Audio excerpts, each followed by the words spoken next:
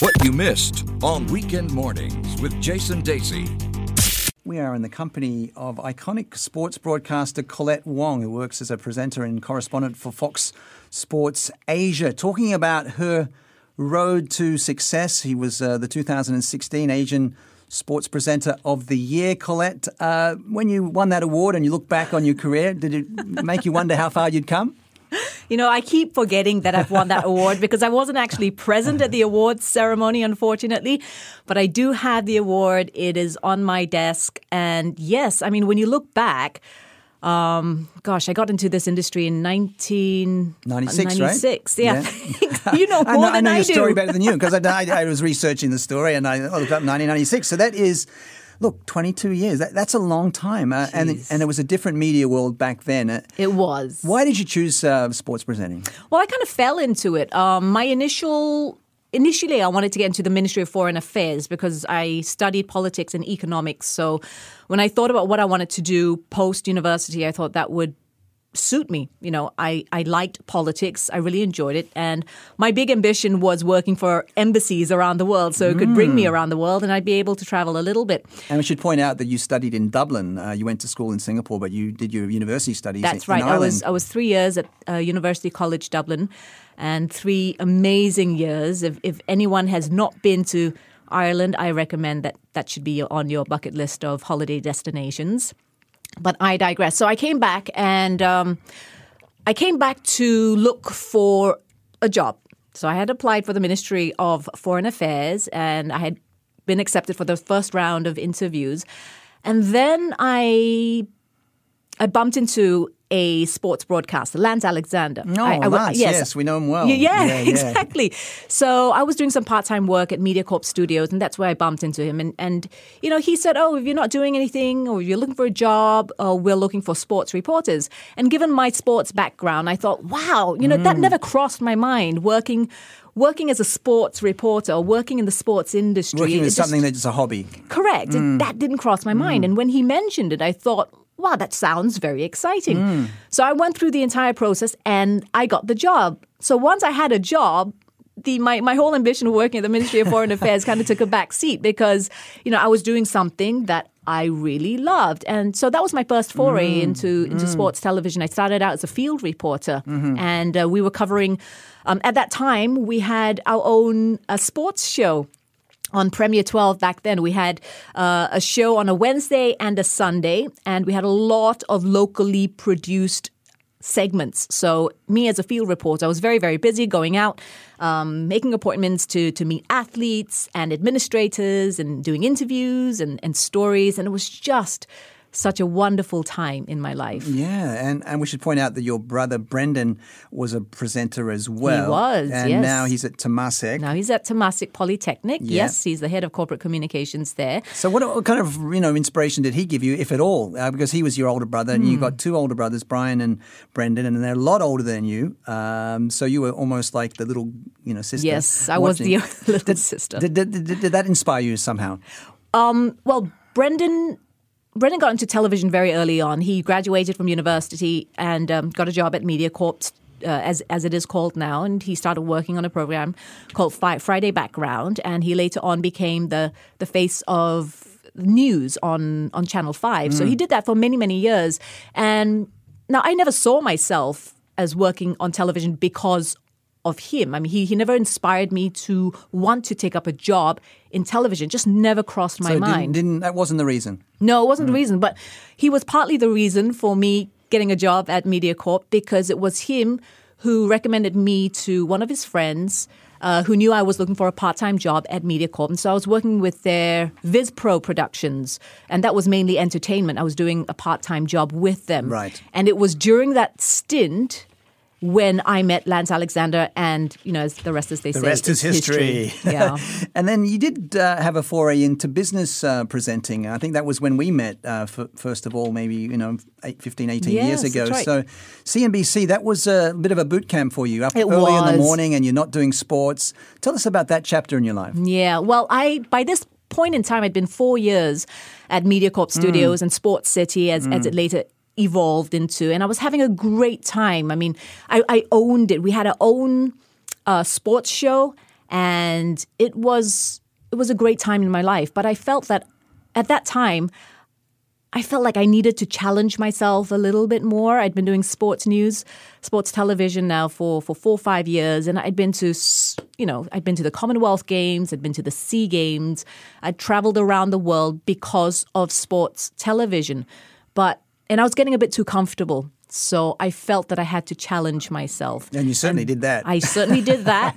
And, I met someone from CNBC and I said, yes, I want to get into news broadcasting. And they gave me the opportunity. And that's where I was for 3 years. And I did news for 3 years at CNBC. And you did I can remember when we met, you were doing the really early shift. Oh, my goodness. I was up at 2:45 in the morning to get to work by 3:30 in the morning. And I was doing this every day, Monday to Friday, and finishing work at 1 p.m. Wow. So it was really hard on my body. And that was partly the reason why I decided to move on, because my body was breaking down. I couldn't handle the hours anymore.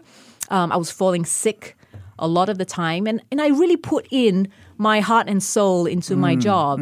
But after a while, I just couldn't do it any longer. So I just felt that was a good time for me to take a break and to move on. Yeah, and in 2004, you moved to ESPN Star Sports, which is sort of became what you're currently working for, Fox Sports Asia, and became a well-known news presenter. And of course, we worked together during that period. So that was really, I would say, the prime of sports news in Southeast Asia. That was when it was before Netflix and all the internet took off as far as our smartphones. So that was the golden era, wasn't it? It was absolutely the golden era. And even today, when I walk around town, I meet a lot of people who come up to me and they say, "Oh, Colette, we grew up watching you." And these are kids who are now not kids anymore. 30. They're in their 20s and 30s.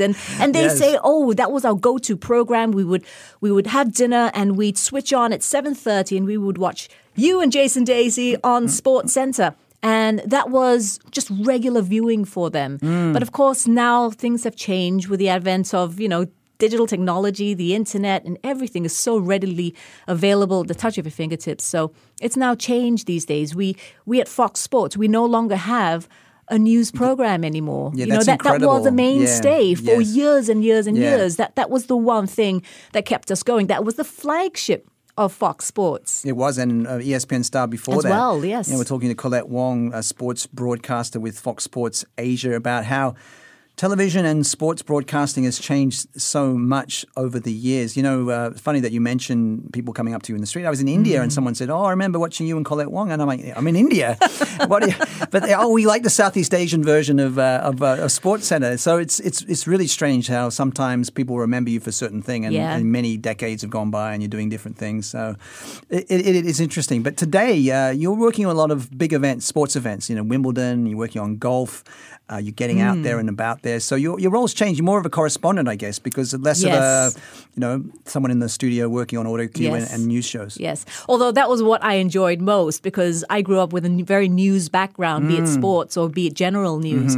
But you're right, my role has changed over the years and very recently as well, because up until last year, we had that half-hour program, Fox Sports Central, which we were doing every day. That is now defunct. So as you mentioned, I'm being sent around the world to cover other sporting events. I've just come back from Wimbledon. It was a wonderful 3-week trip there, my first trip to Wimbledon. Oh, fantastic. The weather was stunning. So that obviously added to the entertainment. You're in the UK? I know. I thought I wasn't in the UK, but it was. And now I'm going to the US Tennis Open at the end of August, Flushing Meadows. And I'm really looking forward to that because that again will be my first trip to the US Open. I've got regular stints to the Masters every April. Yep, golf is one of your big loves.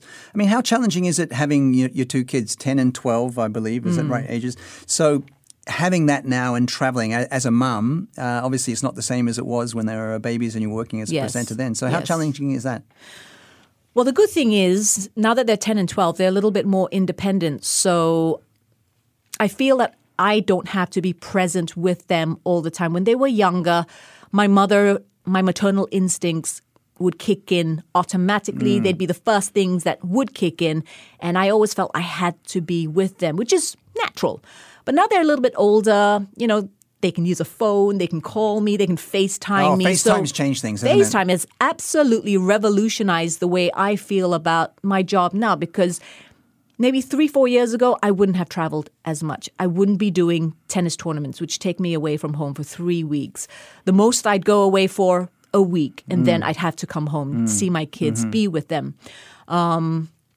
So, yes, the fact that they're older now makes it much easier for me to leave home. Of course, I miss them dearly when I'm away, but at the same time, I feel, wow, this is a new lease of life for me in terms of my career. Because, in the past where I used to say no to Wimbledon. Now I say to myself, well, the kids are older now. My daughter travels by herself to school and back, so she doesn't need that kind of guidance. She doesn't need that adult guidance with her all the time. So I'm very secure in knowing that my kids will be all right when I'm away. So that has changed, the fact that they're older. And what kind of legacy would you like to leave as a broadcaster and a journalist? Have you thought about that, about the next steps in your career? Next steps in my career. It's interesting. Put you on the spot here, Colette. Yeah. Well, I love kids. You know that. And I've always seen myself as a teacher to kids.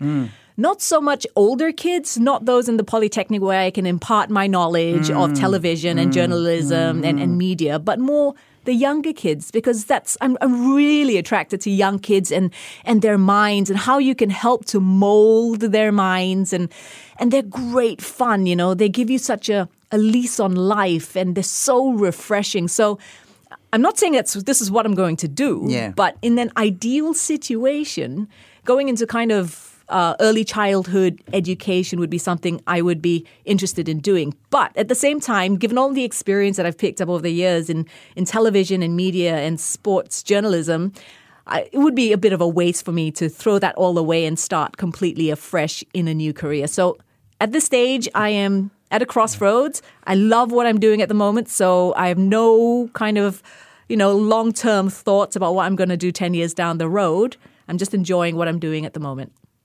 Well, Colette, it's been a pleasure to share a live broadcast with you once again. First time in 12 years, I think it is. Oh, my goodness. But who's counting? You are. Many thanks for being our guest here on Weekend Mornings, and continued success in your very impressive career. Thank you very much, Jason. Thanks for getting me in.